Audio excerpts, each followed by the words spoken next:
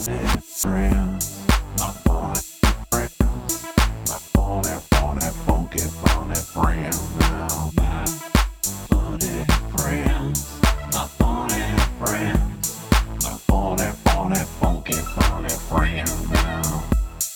Drew Harrison and Will Abels. Hello, welcome back to My Funny Friends. I am one half of a whole, your co-host Will Abels, and with me today is, of course, Drew Harrison. Hi, Drew. Hey, Will, how you doing, buddy? As always, crushing the intros. Thank you. Yeah. I am in so much. My back is in so much pain. What did you do? I slept. Welcome to getting old. It gets so much worse. But I'm excited about our episode this week because I have a very funny friend of mine. We met in Wilmington, North Carolina, doing shows at Dead Crow Comedy Room.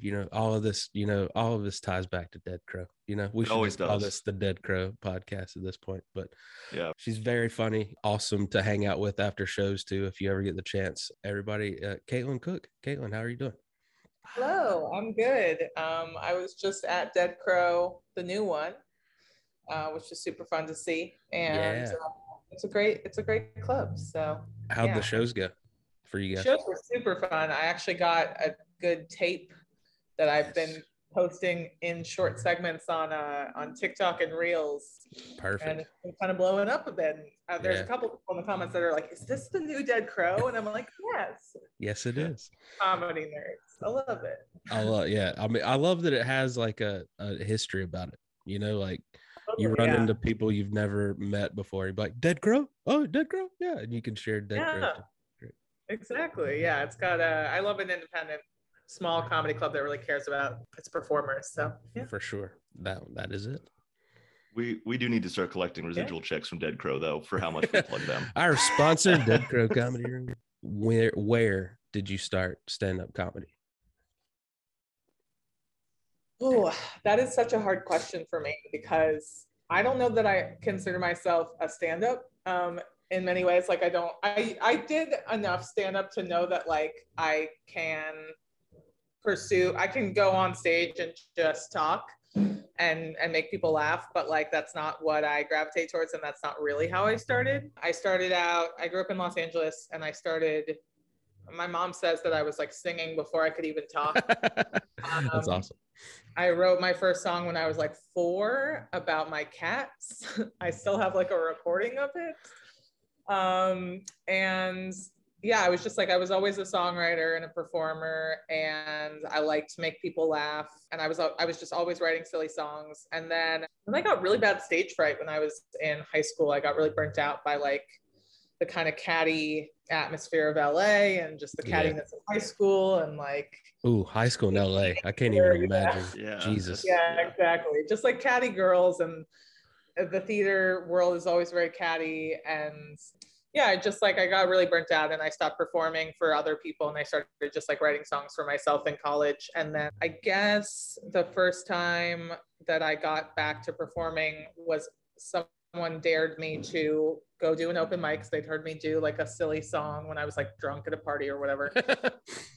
And I have this general rule in my life that if something scares me, I have to do it, because I think it's important to put yourself outside of your comfort zone. Yeah. So I did an open mic. That was when I was living in Chicago, and I was terrified. It was like a mixed comedy and music and variety open mic. And I was shaking so much that like I had this weird vibrato in my voice because like my body was shaking.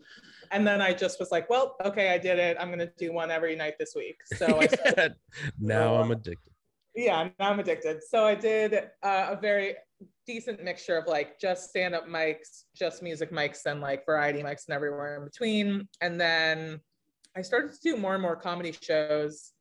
And at some point I was like, I think I need to take the risk of just leaving the instrument at home and not letting it be a crutch. So I did shows for a while where I was just doing stand-up and jokes, and that was fun. And I'm glad that I proved that to myself. But in the end, it felt like I was just like cutting off one of my arms. I was like, why am I doing this without my whole skill set? So that's fair. That is fair. Well, what years was that in Chicago where you were getting on stage? 2013 and 14 was in Chicago. Yeah. Nice, okay. And did you go to college there? Is that like, did you just go to college and stay there, Uh, or? I went to college in Ohio, which a lot of people are like, why would you move from Los Angeles to Ohio? But I went to this really small liberal arts college that I loved, that my brother went to actually. That's how I ended up there. And then I did Teach for America in Chicago. Oh, okay. So that's how I ended up in Chicago. And I just found the American education system super depressing. As you do. Yeah. So I started to go to this like free comedy show around the corner from my apartment called Parlor Car.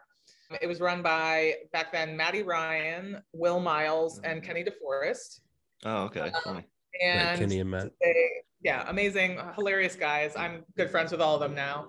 But back then I was just like this girl that randomly showed up, and often I would bring like a slew of teachers who wanted something to do and would get drunk and enjoy the show. And so Maddie, I think it was Maddie or Kenny, got my number and started texting me when like Mulaney was dropping in or Hannibal was dropping in, because they wanted to pack the crowd and they knew I would bring a bunch of people. So yeah, so at some point they texted me, Sean Patton is dropping in, who I didn't know who Sean was at the time. I went and brought a huge slew of teachers, had a great time. And then I was hanging out at the bar afterwards and talking to my roommate, and I was just like, that was crazy. Or I just made some like wild hand gesture and knocked a beer off the bar onto the person behind me, who was Sean. And that's how I met Sean. And we've been together for 8 years. Anyway. That's fantastic. Oh, what a meet cute. It's a good meet cute story. Yeah. I mean, not knowing Sean, if you were to tell me he met his significant other from her spilling a beer on him at a bar, I'd be like, yeah, that checks out. That checks out. That's right. Yeah. Here's Sean's story. Yeah. Yeah. Oh, that's funny. So what were some of, like, because you do the musical comedy and the songs and you know, you have the instruments. What were there, like, some hurdles like that you had to face like early on, like people being like, what are you doing at these mics? Yeah, I like, in general, for a long time, I felt like I had 3 main hurdles against me whenever I like walked on stage or even walked into a green room. And those were, hello, I'm a woman in a very male-dominated field. Hello, I'm carrying a musical instrument, which I know means you don't respect me immediately. Yeah. And also, if you're like aware, I'm also Sean's girlfriend, which like I think we've all had a lot of comedians bring their girlfriends into the fold that are not funny. And it's been the other way around too, where girlfriends will bring their boyfriends into the fold, but it's more common the other way around. And I've just like seen the reaction to that as well. So I was like, okay, I really got to prove myself. Like, I got to play this guitar or piano, depending on what instrument I'm using, really well. I have to make sure my jokes are like really, really well crafted. And I have to just like circumvent any of these like preconceived notions that like make people underestimate me, basically. That's fair. I love that you have that about you, because I have that switch in my head where I'm like, oh, the cards are stacked against me. Okay. Yeah. I'm gonna do Yeah, that. exactly. Yeah. Was there anyone else doing anything similar to what you're doing? Like, did you have anyone else that was trying to do like musical comedy and you could talk to them or pick their brain, or was it just on your own? Yeah, it was pretty much on my own. I mean, growing up, my bigger influences were like Tim Minchin, Bo Burnham, Stephen Wright. Now there's like it's more accessible, people doing more alternative stuff and stuff kind of like genre bending. But back then it was sort of like, okay, I know a couple people, they are very bad at this. and like, that's why musical comedy gets such a bad rep, is like, you have to be a decent enough musician. Yeah. Because otherwise you can be a good comic, but if you like can only play 3 chords. Right. I was just about to say, we've all seen that comic that goes up and tries to talk at a slower pace to tell his jokes while doing the same 3 chords. And you're like, exactly. Yeah. And like Dimitri Martin already did this, you know, like do something new. Yeah. So do something different.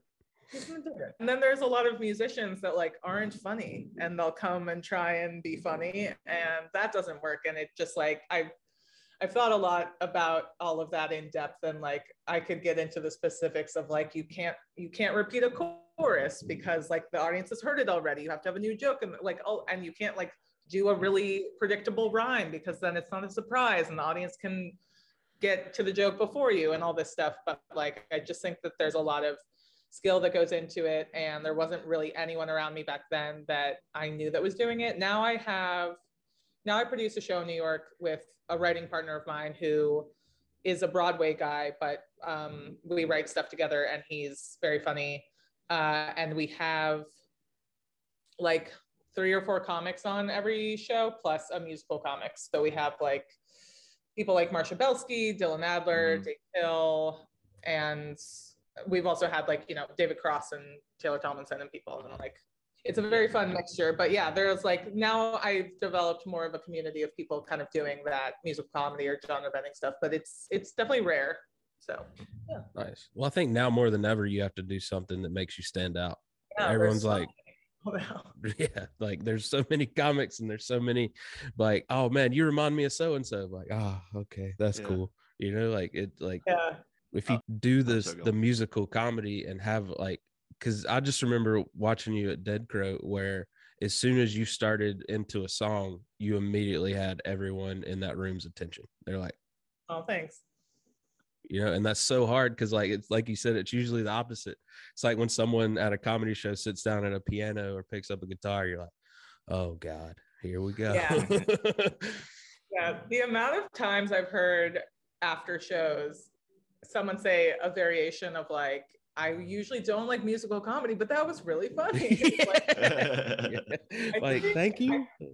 I think when I did the Edinburgh Fringe Festival, I didn't like, you're supposed to put press quotes from previous shows and stuff on your posters, but that's just more of a common thing in the UK. So I asked my comedian friends to give me quotes, and Mark Norman gave me the quote of, I usually hate musical comedy, but she's killer.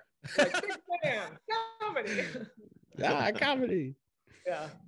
Do you ever find when you're putting those lineups together? Because I've always found it really tough to follow music, whether it's musical comedy or just music in general. Well, that's a whole other thing, obviously. But do you ever find it like difficult when you're like putting your lineups together? Like, do we have to have all the music at the back end or at the front end, or does the comic just have to be strong enough to be able to follow music, or how do you navigate that? So I think about it differently based on which show I'm producing. So I produce one show with my writing partner called Fake Birthday. And then I produce one show with Shane Torres and Tom Takar called Good God. And that one is mostly stand-up. And then we'll have maybe one other variety act plus me a lot of the time. And that, I think we are more careful with the lineup. Like, we usually put the variety person or me, unless I'm hosting, towards the middle, which I think is like a pretty good standard, because that's about when the audience starts to like get into this lull a little bit, and you have to kind of switch it up, and they appreciate this like break in form. And then I usually try and follow up any variety act with someone that's like super high energy, that can like just follow that. Whereas the show that I produce with my writing partner, Fake Birthday, we do a song in between every performer because we're hosting the whole thing. Nice. Okay. So for that, it's just like, we got to book a strong lineup. The audience knows what they're getting into. And also, it's a really nice mixture in the audience of like theater nerds and comedy nerds. So they're like super supportive of everybody, and like very down to listen to lyrics as well as like jokes, and they keep their energy up the whole time, which is nice. Nice. That is nice when they know what's coming. You know, they're just like, what? What? Yeah, exactly. The audience ADD can take over real quick. Yes, definitely. And so how long were you in Chicago before? Because you're in New York now, right? Mm-hmm. And so how long before you made that switch? And was it based around comedy, or was it just like, I'm just going to go? So actually, I left Chicago. I finished the Teach for America program, which is a 2-year program. And I had gotten into someone was posing a question at like a bachelorette party. I hate thinking of myself as a brand, but the question was like, what's the most off-brand thing about you? And someone said that this was the most off-brand thing about me, is that I was in Chicago, I was performing, I finished Teach for America, and I moved to England. and I got a master's degree from the University of Oxford in underwater archaeology. Okay. Yeah. So back when I still had really bad stage fright, I did not think I was going to go into performing. I thought I was going to go into academics. I was studying art history and archaeology and photography. And I thought, wouldn't it be cool if I could like travel all over the world and study history underwater and do like photography for archaeological dig dives, basically. That'd be amazing. And so I got into this program in Oxford. I had Wouldn't have studied even abroad thought in of that. England. Yeah, I know. I just, it was so random. No, I love it because it's outside the box. I would have been like, what? I mean, I loved it too. I had a great time. I had studied abroad in England in my undergrad. And so I was excited to go back to the UK. I thought I maybe wanted to live there long term. And then I loved learning and getting my degree and living in England, but I spent all of my free time going to open mics and like writing. And I recorded an album with like, I found this guy who was a musicology major and we used all their equipment for free and recorded like an EP and an album. And all of my other peers and colleagues were like going to lectures in their free time and going to the library. And I still got a great grade. I was just like, I'm clearly like, look at my priorities of how I'm using my time. It keeps drawing me in. Yeah, exactly. So the master's degrees there are a year, and then the PhDs are like 3 to 4 years. And so they asked me to do a PhD, and I was like, I think I gotta move back to, I had lived in New York for like 4 months with Sean after Teach for America ended, before my program in Oxford started. And I thought I hated New York. I was like, this is awful. All I'm doing is going to mic, trying to get over my stage fright. There's 60 people signing up for every mic. I don't like the city. It's dirty, it's loud. And like all of my free time, I was just kind of like following Sean around because I didn't know that many people. So I'd like go hang out at the stand and be like intimidated by my comics, and I didn't know what I was doing. Yeah. So then I went to the UK, and then as my program was wrapping up, I was like, I missed New York. I was like, I think that's weird. I thought I hated it, but I think I got to move back, give it a real shot, give performing a real shot. I could always go back and do my PhD. Sean and I had like officially broken up, but we're talking all the time. And I was like, I think I got to give that relationship a real shot too. So I moved back into this little apartment in Park Slope, and then I just like hit the ground running, and I've been here ever since. That was 2015. Nice. Yeah. Okay. So damn. So love and right. The last 3 years don't count. It's okay. Yeah. So love and crippling anxiety of being on stage beat out the quest to discover Atlantis, essentially. Yeah, basically. See, I'm still, that's how uneducated I am. I was like, is Atlantis real, or is that like a Disney thing that they made up? Like, it's not real. Okay, good. All right, good. That's what my instincts told me, but I just didn't want to. Yeah, I wanted to make sure. I mean, it's real. We don't know. We haven't studied a lot of the ocean floor, but yeah. 20,000 Leagues Under the Sea is real, though, right? Like, that's based on a true story. Yes. Okay. All right, good. Got it. Yeah. I'm trying to be more scholarly. I finally graduated from college in May. I got to be a college graduate now. Nice. Been underachieving my whole life. I got to step it up. I've been overachieving in the weirdest ways that like have not benefited me at all. So I don't think any of this shit matters. Like, you're going for it though. That's all that matters, Yeah. So how did you talk about those first couple of getting back into it in New York? Like you're back stateside, are you still battling the stage fright? Like how does that go? Yeah, I did not get rid of my stage fright. And like I still get nervous for some shows, but I didn't get rid of like it being like hindering my performance probably until like 2018 or 19. Like it wasn't all the time, but if I wasn't going up on stage regularly, I would like my body would freak out. Like I was able to like calm myself down before getting on stage. If I could say like, hey, you just did this the night before, you got it, you know how to do it. Yeah. But if I hadn't done it in a while, it would all come sweeping back in. So I spent like 3 years just building my network in New York and trying to like build that network outside of me being Sean's girlfriend, just like meeting more people at my level and building like friendships and my little team. And then, and like getting rid of my stage fright, going to open mics. Ugh, hate open mics. I think we all I'm not do. allowed to do this anymore. They're so brutal in New York. They're like better in other cities where there's a real audience sometimes, but in New York they're just other comics staring at their own notes about their own jokes. And yeah, so I started getting booked for more and more shows. And then in like 2017, I went to see Sean do his show at the Edinburgh Fringe Festival. And I think by then I was like already starting to tour with him a little bit and some other people, and getting over like that stage fright as well, and like getting to know how my jokes worked across the country. So I went to see Sean in Edinburgh, and I went to a bunch of shows at Edinburgh, and I was like, oh, this is where I belong. This is like the place where you can build an hour that you don't even have to like get over the preconceived notions of like, I'm a woman or I have an instrument. Like people are ready for the weirdest fucking shit in Edinburgh. Like I've seen so many weird shows. I've seen shows with people fully naked. I've seen mime shows. I've seen clown shows. Like it's wild. So I started thinking about that and started writing, like working on a show for myself and just like building it. And something about like thinking about an hour more analytically and like reaching out to more people and getting up on stage more often with like a goal in mind for every set. Somehow just like I started to get over it more and more. And then I did the Edinburgh Fringe Festival in 2019.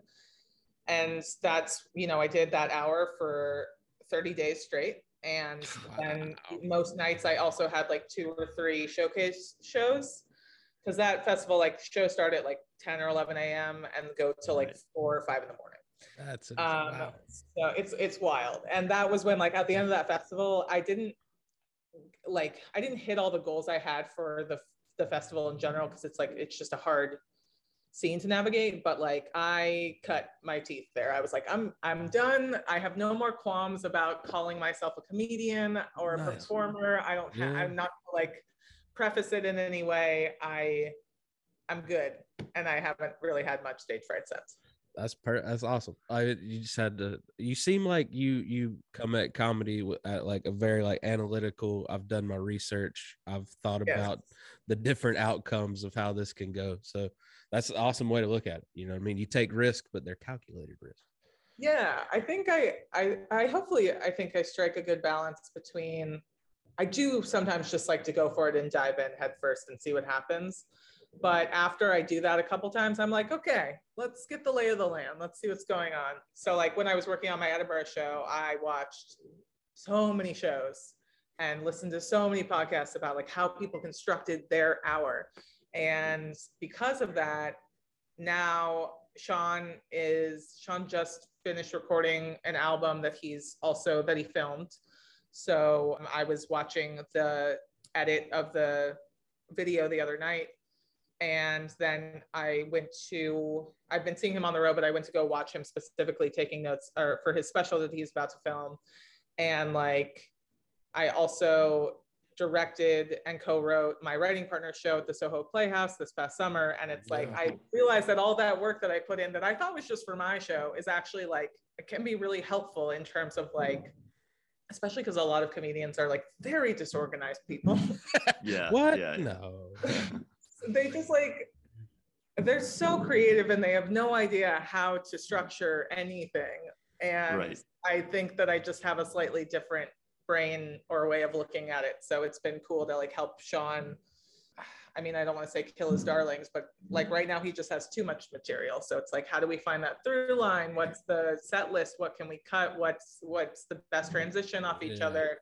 And it's the same kind of mindset I had with my writing partner show. And it's the same thing that I had with my show. So yeah. Well, I think you need that other person, because I'm recording an album here shortly, and Will has been a huge help, with like getting me out of my own head most times. Yeah. You know what I mean? Where I'm like, I'm stressing about this one thing, and he's like, don't worry about that, worry about this. Like, why are you focused on that? Well, this is what we need to be doing. Yeah, I think so many people in comedy, especially just like stand-up in general, is very solo driven. And it's like so many stand-ups like shit on improv, and I get it. But You gotta have that. You gotta have that team. Totally Like I get love it. that you said building your team Yeah. earlier. Like you need Yeah. that team around you. I mean, like I haven't done a ton of improv. I find like theater kids and improv kids that are too like, like it just grosses me out. I don't like it. It's very cringy. But like there is something beautiful about having someone else's brain to like make some connection that you didn't see before, or build off something, or keep a joke going. And I think stand-ups can get really in their own head because they don't necessarily have that partner, have someone to bounce ideas off of. And I think that's great. Yeah, that's awesome that you guys are doing that. Yeah, you gotta go. Like I definitely, early on thought it was a one person competition. Like it's me against the world. But the more you bring people in, the more you're like, oh, this is way easier. I like this a lot better. Also, like I was talking to another comedian the other day at lunch, and she and I were like reflecting on the fact that in this industry, it's not like you're interviewing for the promotion. Like the way that you get better and that you like get passed at clubs or get booked on shows, yes, you have to be good, but it's also like it's very much about who you know and who you've made connections with and who you click with. And like I don't like the grossness of that networking, and I don't want to think about it in this like I'm going to get ahead because I know this person. But like I've had a lot of friends like I thought about Caitlin for this thing because I like her and I've hung out with her and I've seen her perform, and vice versa. Like now that I'm booking 2 shows, I'm like, great, I'm going to go watch more people and see who's really crushing and who needs a break and everything. So it really is about like building that team. Yeah, for sure. We recently talked with Anthony DeVito, and that was something he brought up of like, you also just don't know who's watching you. And so you don't know, you don't know who's on your team. Like it could be like years, and all of a sudden they just pop up and they're like, okay, now I'm helping you out. And, and it's like, oh, great. Yeah. He had a great story about how the lead singer of Train, like, is a big fan of his. Tell me about that. I love him. He's so fucking funny. Yeah, he's so right. Sean, that's something Sean has always said to me. Especially early on when I felt like I wasn't doing well, and I wouldn't like fully give up on stage, but I would like stop committing as fully, or like I would just be like, well, they don't like me. Let's see how this next one does. And Sean would just be like, you never know who is in the audience. And it might just be a random audience member, but it maybe that one person is someone that like is gonna fall in love with whatever you do. They're gonna follow you on social media. They're gonna bring all their friends to your show the next time you're in town. You just never fucking know who's gonna be there, and it's just like so important to just constantly give your all. So this is my first year in Nashville, so I've just been navigating the scene and getting used to it and everything. But I was doing like it was like an outdoor show, and there was like 10 people, and it was cold. And it was like, and like, and everyone's kind of crapping on the show. And then I was like, there's 10 people here. I'm going to still give them the show. And then like last week I was sitting at a bar near my apartment with a buddy of mine, and some guy come up and he was like, are you that comedy guy? He was like, I was at that show. You were great. Like I follow you on Instagram. And I was like, oh, okay, there's that one person like this. Okay. This felt good that I put in the effort to, just do a good performance. Yeah. Yeah. I know. Yeah. I just headlined Zanies last year, which was really cool and full circle. Cause it was like, I've headlined a decent amount, but I haven't, the thing that I do is like, it's not situated for the best club. Like, it's not the best 4 clubs all the time. Right. And so they're like, I'm in talks right now to actually come headline Dead Crow, which I'm super excited about. Oh, great. Love it. Love to hear it. Yeah, this past year about coming back to headline, which I'm super pumped for. But Zanies was like the first club that asked me to headline. And that felt really cool because I was like, I started in Chicago. This makes sense for me to come do my first like headline club there. And they booked me on this like kind of off week where they like shifted a date around last minute, and we're gonna not have a show on Father's Day. And then they ended up shifting it back to Father's Day, and there were 11 tickets sold or something. And I was like, okay, we're gonna do it. It's gonna be fine. And they were the best 11 people I have ever performed for. They were so fucking fun. They were so into it. And like, I just have to keep reminding myself, like, I think we all get down on ourselves if like the audience isn't packed, or like, we're like, oh, it's not gonna be the right energy, or like, I didn't sell enough tickets, whatever. but those 11 people bought tickets and showed up and like are excited to be there. So like, in fact, it might be even like a better way to connect with them because it's a more intimate show, and they're like they got a really special experience with you, and they're gonna remember that. So 11 friends for life. You know what I mean? So like, yeah, that crowd was awesome. Yeah, That's is the awesome. thing. It's like going back to Dead Crow too. Yeah, it's gonna be great. Yeah, it's nice. It's like, we do get in our heads so much where it's like, oh, it's got to be sold out. It's got to be this thing. But like, I always have a problem when comics show up and they're just like phoning it in for the 11. And you're like, they're here. They paid. Like, do it. They want to get a good show. Yeah. They deserve as good of a show as a full crowd does. Yeah. They all got the same, like a price of ticket, Right. Like one of the last shows I did before everything shut down in 2020, I was like, this is like, we're starting to cancel shows. We're starting to figure out like, oh, this is going to be real. This is going to be a big deal. Real. Right. Yeah. But I still had to get back across the country, and I like had a show in St. Louis still. And I get there and there's 2 people and they're like expecting me to run 45 minutes. And I was like, you know what? There's a chance I don't get back on stage again for like 9 months or whatever it is, Throwing the book and then at him. It was a blast. We had so much fun with those 2 people. It was great. And no one caught COVID. That's the important thing. We were socially distancing before it was cool, and it was great. That's awesome. Yeah, you get that a lot in Edinburgh because depending on what venue you're in, like there's so many fucking shows going on all the time. So my run, there were shows that it was completely sold out. And then there was like a Monday or Tuesday occasionally where it was like 4 people. And I was like, well, I'm going to do the show for 4 people. And it was fine. And it was fun. And I enjoyed those 4 people, sometimes more than like a loud, drunk, sold out audience. And also like, sometimes I think about what Maria Bamford does, where she like invites a fan or 2 to coffee and then just like does her hour and works through jokes with that terrifies me. That is wild. I love Maria so much. She's such a fucking weirdo, and I would love to be comfortable enough to do that at some point one day. Same. Yeah, it terrifies me. Talk about stepping out of your comfort zone. That would be huge for me. It's like 3 people just right here, and you're like, hey, here's my jokes. Yeah, the last show that I did before the pandemic was the hour that I'm actually bringing to Edinburgh this year. I spent a week at this theater in Athens, Georgia, doing a residency and building the show with my director, Chase Brantley, who went to that clown school in France. And I was like, some of the notes that I got on my old Edinburgh show were very positive, but that it was like, it felt very scripted, or it felt too scripted at some points. And I was like, that makes sense because I've been doing it every day for 30 days straight. And before that, I'd been building it for 2 years. And it was meant to be very structured.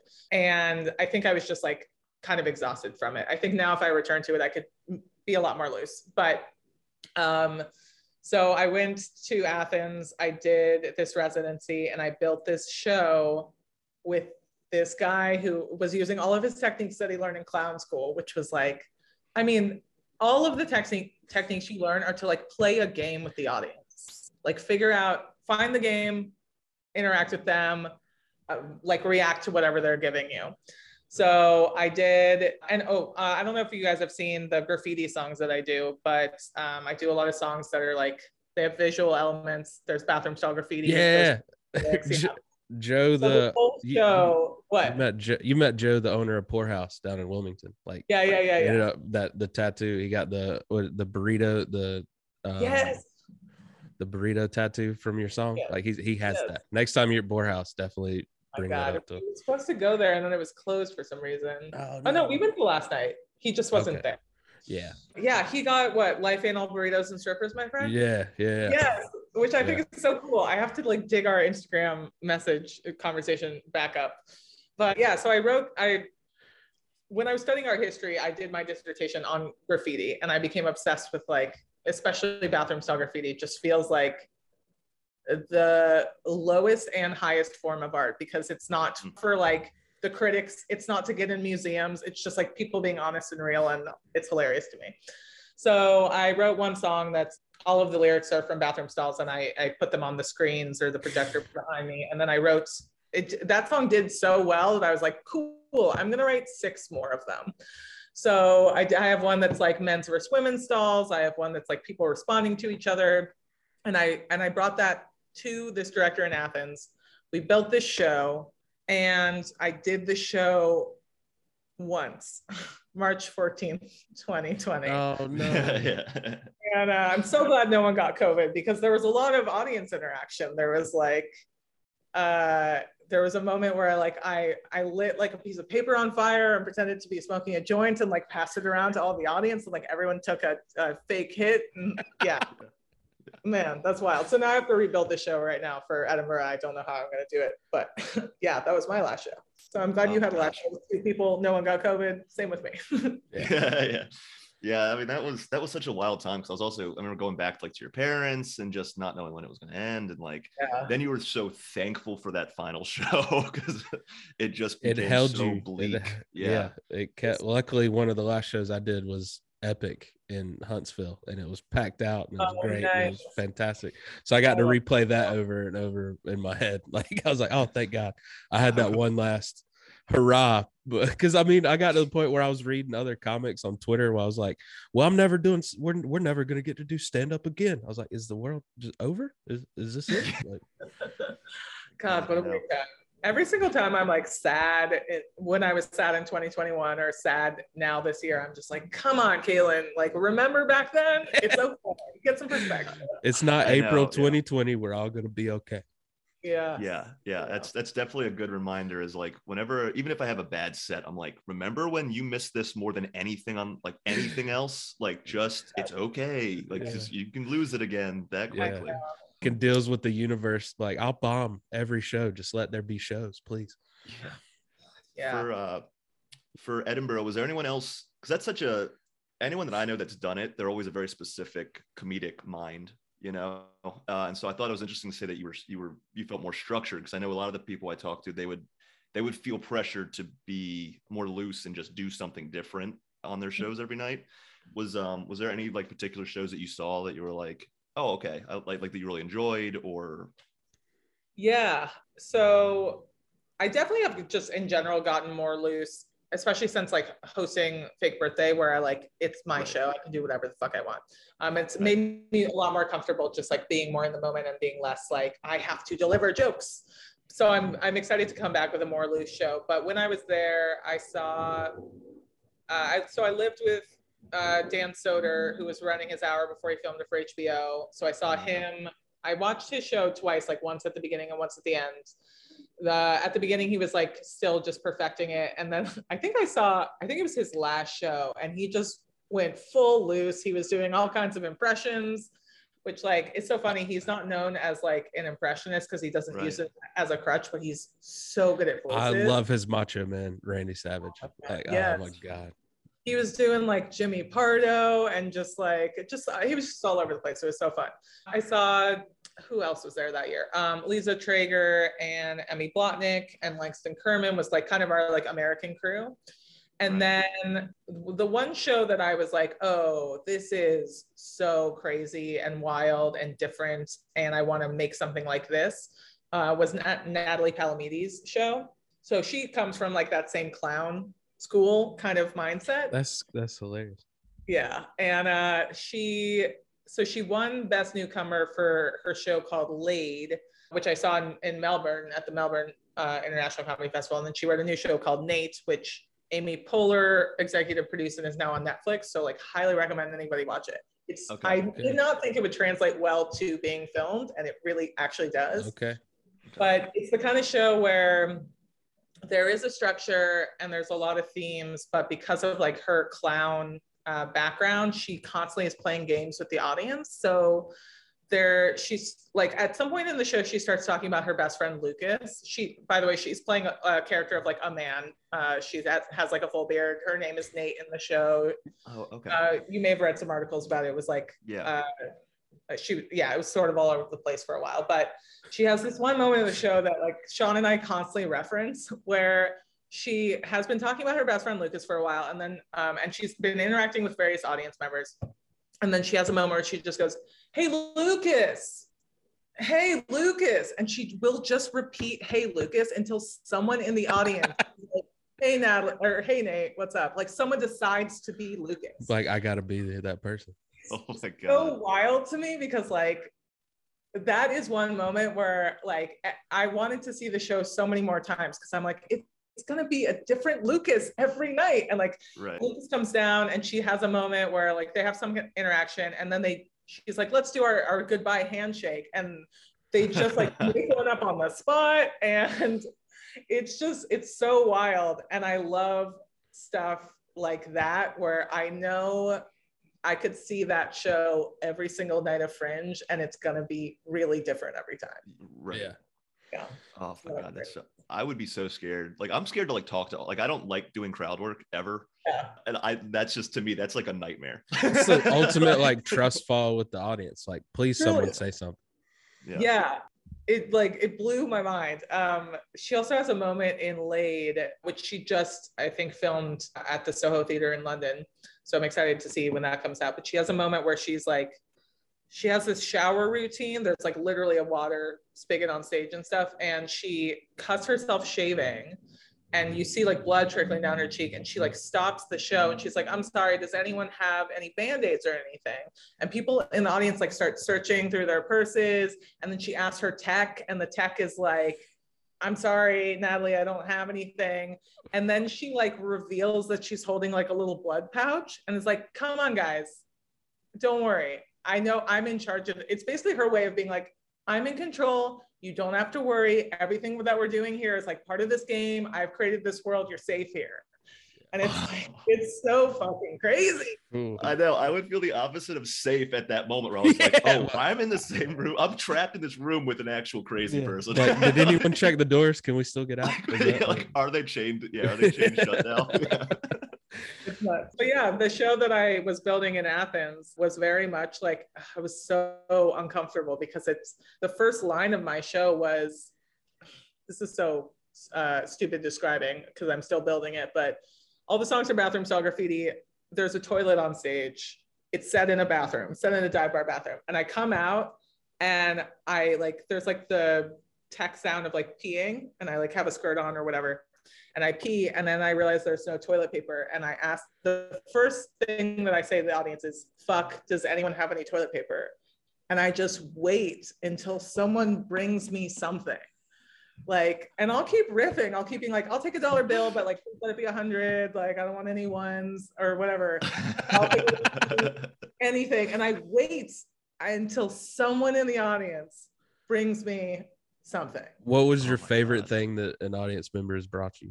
So I've only done the show twice. So I like, okay. I'm just starting to workshop it now. But I think the first time someone actually had a tissue, and the second time someone brought me a handkerchief and was like, you keep it. I was like, okay, cool. Also 2020, whatever year it is, 22, 21, 22, I don't know. Who's still carrying a handkerchief around? Like, I know. Well, that was 2020. That was 2 years ago. That was right before the pandemic. I just had a buddy move here from New York, and I was getting coffee with him the other day to catch up, and he pulled out a handkerchief. And I knew he used to carry handkerchiefs. Like, that was kind of his thing, right? Like, it was like part of his personality. But then he pulled it out, and I was like, you didn't stop this yet? My problem is you blow your nose and then it goes back in your pocket. I don't like it. That's the part that I can't get past. Not a fan. You just roll it. I don't know. Yeah.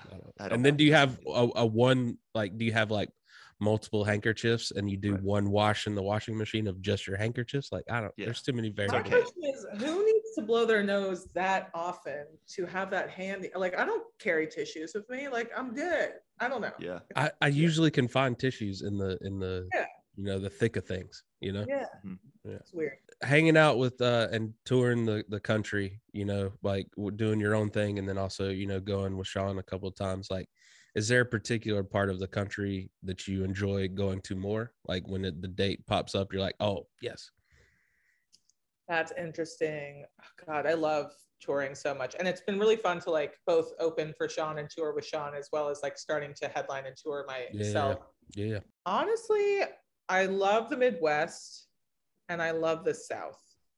And I know that those are two big parts of the country, but like, maybe it's just that I grew up on the West Coast and now live on the East Coast, but the audiences in the South and in the Midwest are just like less easily offended and like more willing to go with whatever. Let's go on an adventure. Yeah, I just did a show in Charleston, and I like start off most of my sets now by talking about like being bi and eating pussy, and I have a joke and a song that like ends about eating pussy. And sometimes, and I'll ask the audience before, I'm like, did anyone celebrate Pride? And like often I get just utter silence, and I'm like, great, this is gonna go really well. Basically, a lot of you are closeted, and that's fine. But we hadn't dealt with those feelings yet. Okay. Yeah. But I had one woman after my set in Charleston come up to me and just be like, that was so brave. That was so brave of you to do. And I was like, that's the best compliment you can get from a Southern lady. You're so brave. Yeah, right? And I think it's just because I'm a woman and I shouldn't be saying those things in the South, but I'm a woman. But I don't know. I just like, I have the audiences there, like they almost rejoice in hearing someone else's perspective. They like are less easily offended. Like every single time I talk about being a Jewish atheist, they're like, oh my God, someone different and new. I don't know. Like, they're very fun. And the Midwest is the same way. So yeah. Nice. That's awesome. Yeah, I find the South, like if you can get them in on the joke, they can laugh at themselves better than like not the entire country, but just I've noticed that with audiences in the South is like they're more willing to get in on the joke and laugh and be like, yeah, we do that, or whatever it is. Yeah, there's like, it does sound stupid now that you're saying it that way. Yeah, like that. Yeah, that kind of thing. They're able to laugh at themselves more easily. I think that's a good way to put it. Yeah. Now you seem like you've kind of made your own path for things, like you said, building your team, building your shows, doing like some producing other people's shows. Did you find it sometime early on that people didn't know what to really do with you? You're like, you don't really fit this and you don't fit this, like we don't really know how to help you out here. Yeah, I definitely think that was the case. And I think for a long time I was like trying to fit myself into like a already familiar box, or like kind of walk down a path that other people would walk down. And I kept finding it very uncomfortable. I kept finding it like not the right fit for me. And I think a lot of people did not know what to do with me.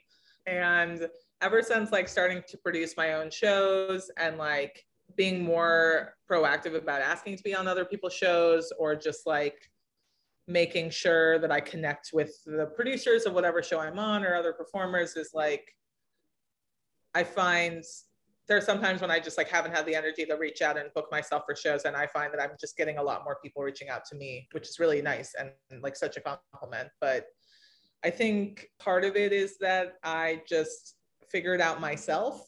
And so I think that maybe there was probably a level of like discomfort in my own demeanor before I was just like, this is who I am, and I'm going to stop trying to fit into whatever mold you want me to be. And part of it was just like putting myself out there more, and finding more of that like alt scene, and creating a niche for it myself as well. Nice. Yeah. Love to hear that. Yeah, that's always that funny moment where your brain switches over from, because I remember I would watch some comics and go, man, I wish I could tell jokes like that. Mm-hmm. And then when your brain switches over and you go, oh, but they can't tell jokes like this. And so I'm just going to embrace what I can do and just keep doing that. Yeah, exactly. It's so funny when you finally have that realization. You're like, oh, just be yourself. like that's all you can do and hope for the best. Is be yourself. The easiest thing in the world. It's so hard to do. So hard. Just be yourself and hope that people like it. Like that's all you can do. Because I get so down on myself sometimes, because I'm just like, I'm not high energy enough. I'm not this enough. I'm not that. I'm just like, but it's who I am, and it is what it is. Exactly. Yeah. I think there's always a balance between like trying to get better and expand your range and improve yourself, but also just like accepting where you're at and like embracing the skills that do come naturally. Mm-hmm. Especially because like when stuff comes easy to you, you're like, I mean, at least my brain works of like, okay, well, that wasn't an important skill that I worked hard to build. It just came to me. So like, whatever. Yeah. But then you really have to appreciate those, because that skill does not come easily to someone else. Right. Yeah. I don't know. Yeah. It's nice when someone catches you off guard, like after a show, they're like, I love when you do that. And you're like, I didn't even think about that. Yeah, Oh, okay, yeah. cool. Yeah. Like, this is the ultimate compliment. Yeah. And I was fortunate because I started in college, and it was, I don't know if you know anything about Emerson College, but we kind of already had like everything built in to do stand up. Like, they had a team already, sort of. But we would have like guys come back and give us advice and everything. And one of the best piece of advice I got super early on was like, when you first start, you want to make 100% of the people in the room laugh, right? But then when you start focusing on like the people that like the 2 or 3 people that double over and like really laugh, like really like connect with you, now you're creating a fan base. And so the ultimate goal is to just keep that fan base going and getting them all in the same room at some point. So, you know, so then 10 years later, you're like, oh, cool, you're all in on this. Like, you're part of this brand. This is great, you know. And it's, who said that? Do you remember? It was Eddie Brill. Oh, okay, Yeah, Eddie came back, and he would come back, and, you know, he teaches that class, but he comes back to Emerson, does it for free. So my 10th time on stage was for Eddie. And so I'm just getting all this advice, and it was like, oh my God. That's wild. Yeah, that is such a good piece of advice, because I think the bigger comics, the like really, really big ones that have a ton of Netflix specials, are really not for me for the most part. Like, I'm like, I can appreciate why people like you, but like, you don't really tickle that part of my brain or anything. Right. And I also like have encountered a lot of comedians that like got a fan base from either some acting gig they did or some kind of podcast, and like they don't like their fan base. And that's awful, because then you're beholden to these people that are making you money, making your career, but like you do not relate to them, and they don't relate to your like, actual sense of humor. That is also wild to me. So like, I really like, it is not about trying to make the whole room laugh as much as you want to do that. It's really about like finding the people that really, really get you. That's so well put. That's and surprisingly a weird part of my week where I needed to hear that. So thank you. Yeah, I never can like, because we get a lot of YouTubers that come through Zanies, and I can just never fathom that, like, what their audience is like versus what they're doing on stage. Like, I actively avoid the club usually when we get the YouTubers that come through, because I can't imagine what this dynamic is, and I don't want to find out. Oh yeah, that club is so fun, but I've definitely seen or like heard a lot of conversations as I've been touring clubs about the people blowing up on TikTok or YouTube or whatever, and like I did a song a day during the pandemic I lasted 250 days. Wow. So burnt out by the end of it. But it was a very different skill set. Like, it got different muscles going.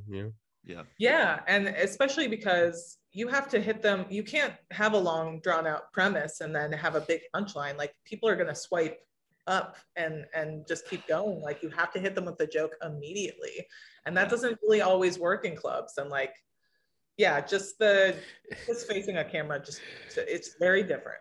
It's so funny to me, like what because you throw so much stuff at the wall just hoping something works out, and just to find what actually works for you, like you're like, oh, okay, because I was going to ask how do your songs and things, and when you cut up your clips and put them on TikTok and Reels, like how does that translate? Like does it usually have a pretty good response? Sometimes I got into like not a great headspace by like the end of those songs a day. I also had like a bunch of Nazis go after me at some point. Ooh, okay, that's fun. I wrote a song about how white babies are the ugliest babies. I stand by it. I mean, they are. You're spitting truth. So. Yeah.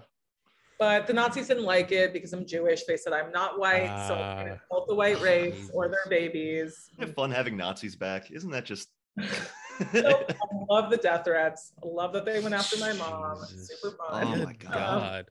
But yeah, so after that was like July of 2020. I was like, well, the Nazis are not going to stop me. I'm going to keep going. And I kept going, but I just didn't love doing it after that, because I just get more hate comments and stuff. And yeah, then you get sucked into like placing value about yourself based on how many views you get, how many likes you get, how many comments, and like that's really unhealthy.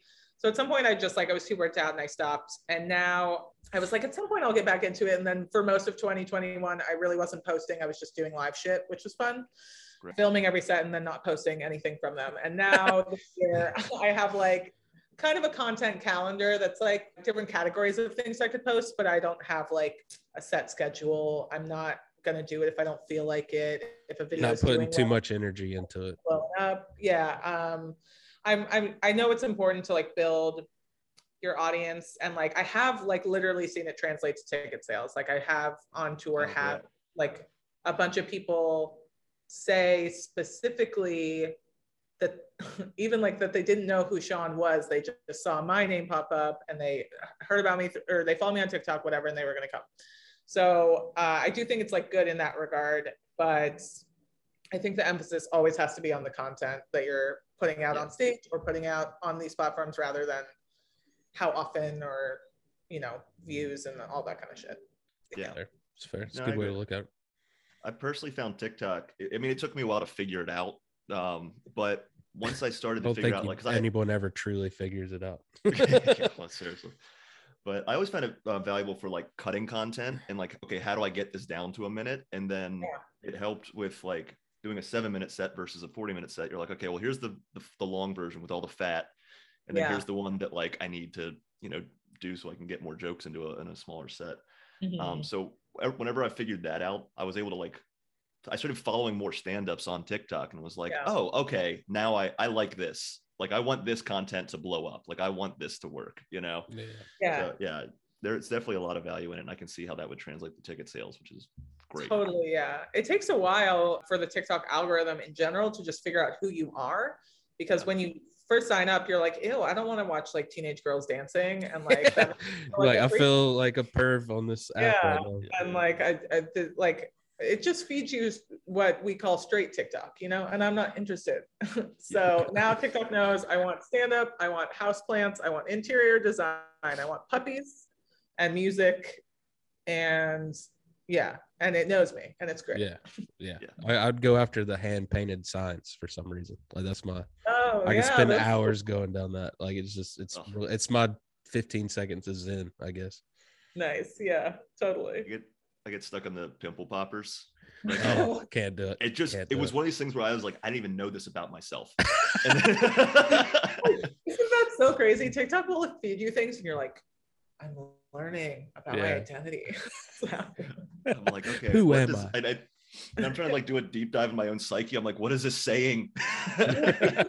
Don't have TikTok second guessing your life. Come on. Now, when you were producing your friend's show, did you feel like that helped you out creatively, or did you kind of like put everything you had into just producing his show? So I produced it, I directed it, and I co-wrote it with him. I also designed all the merch, and then so it was a lot. I booked all the openers as well. It was a lot. And so basically, like what happened is I met him in Edinburgh 2019. Sort of. I saw his show and sent him a DM that was like, hey, saw your show, had to race off to mine, was having a rough week. Your show like really put me in a good mood. I had a great show right after, thanks. And then he responded. And then when I was back in New York doing my show with Shane Torres and Tom Takar, we were trying to think of other variety acts. And I thought about AJ, his name's AJ Holmes. And I was like, oh, I wonder if he's in New York. And I DM'd him again and he came and did the show. And then we started writing together. So that was the show. The show that I directed and co-wrote was the show I saw in Edinburgh. And when he did it in Edinburgh, it was like he showed up to Edinburgh with no show. And the night before he wrote 3 songs. And he's a big procrastinator and is the opposite of me on stage. Like he will just riff and not write anything down. So at some point he got this offer from Soho Playhouse which is a off-Broadway theater. It's where Daniel Sloss ran a bunch of his shows before he filmed them for Netflix, and where Fleabag was when it came to the US. So he got this offer and he was like, will you help me punch up the script? And I was like, absolutely. And then I was like, can you send me the script? And he was like, I don't have a script. What script? So we basically created a script from an old recording that he had and then punched it up and rewrote it and tinkered with it and like swapped out a bunch of songs and I created a through line. And that was a really cool experience because I've never written a show with someone else before, even though it like already had a foundation and was something he had performed. It was like definitely a more in-depth version of it. And then I'd also never officially directed a show before. So that was a great learning experience because, I mean, it's at this prestigious theater and all of a sudden I'm like, oh, I have to figure out the lighting. I have to work with a lighting director and be like, this is what I want. Like, I have to like work with our sound engineer and figure out all the sound cues and like and like anytime something went wrong, I was the point person. I was like, okay, great. Like it was like a lot to handle, but I found out that I was good at it. It used the same skills for me as like teaching did back when I was doing Teach for America. It's like managing other people and delegating and having like an overarching vision. And I'm really proud of it. Right now, we just started diving into the audio edits. We filmed the last weekend. We're going to shop it around. But yeah, it's like, it was a great show and it was like a super great learning experience. He's supposed to direct the graffiti show. We're supposed to start workshopping it at the end of this month. So we're going to like swap roles. We'll see nice. if that works. Yeah. Those responsibilities. But yeah, it was a very cool experience. I don't know if I answered your question. I can't remember. That's perfect. Yeah. Nice insight into, being on the other side of everything. You know what I mean? Yeah. But I mean, now you appreciate it more. So like when you are, building your own show, you're like, I know exactly what that entails now. Yeah. It's a cool experience. I feel like it would be beneficial for a lot of stand-ups in building an hour to like have a director, or if not a director, have like someone who is watching multiple performances, like giving you very specific notes. Yeah. Thank you, Will. I was like, my brain just went, well, I'm going to be doing that for the next month. We got 5 weeks, buddy. Get it together. I know what we got. I know. Nice. Well, Caitlin, thank you so much for being on our show. What do you have coming up? Fake Birthday, the show that I host with my writing partner AJ on the 24th at Littlefield in Brooklyn.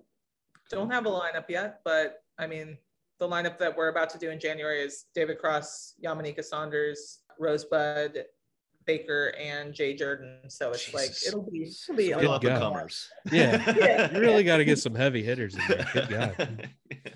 It'll be fun. Yeah, it's gonna be great. Well, I love Jay. Jay's one of my favorites. I remember when he was just like doing open mics, and he's just everything that's happening for him. I love it because he's just such a sweet guy. I'm excited to have him on. I don't know him that well, but he's been popping up around shows that I've been on or been in the audience for, and he just crushes every single time. He's so fucking funny. It's awesome. Yeah. He checks a lot of boxes, and he's just such a good writer. Yeah.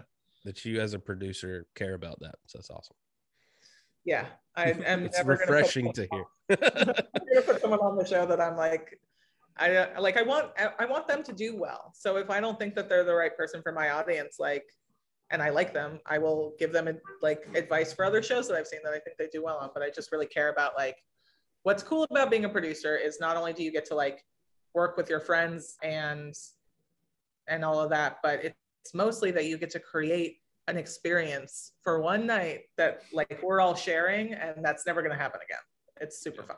Very true. Yeah. Very true. Well, any social media you want to plug or anything like that as well? Sure. Yeah. I'm the Caitlin Cook. Caitlin is spelled CAITLIN, COOK, on all social media except for TikTok. On TikTok, I'm Hey, it's Caitlin Cook. There you go. Nice. Caitlin, again, thank you so much. Have fun at Dead Crow and all that good stuff. So look forward to seeing you through the South and the Midwest. Hell yeah. Should be coming up soon. Nice. All right, guys, hit that subscribe button. We'll see you next week.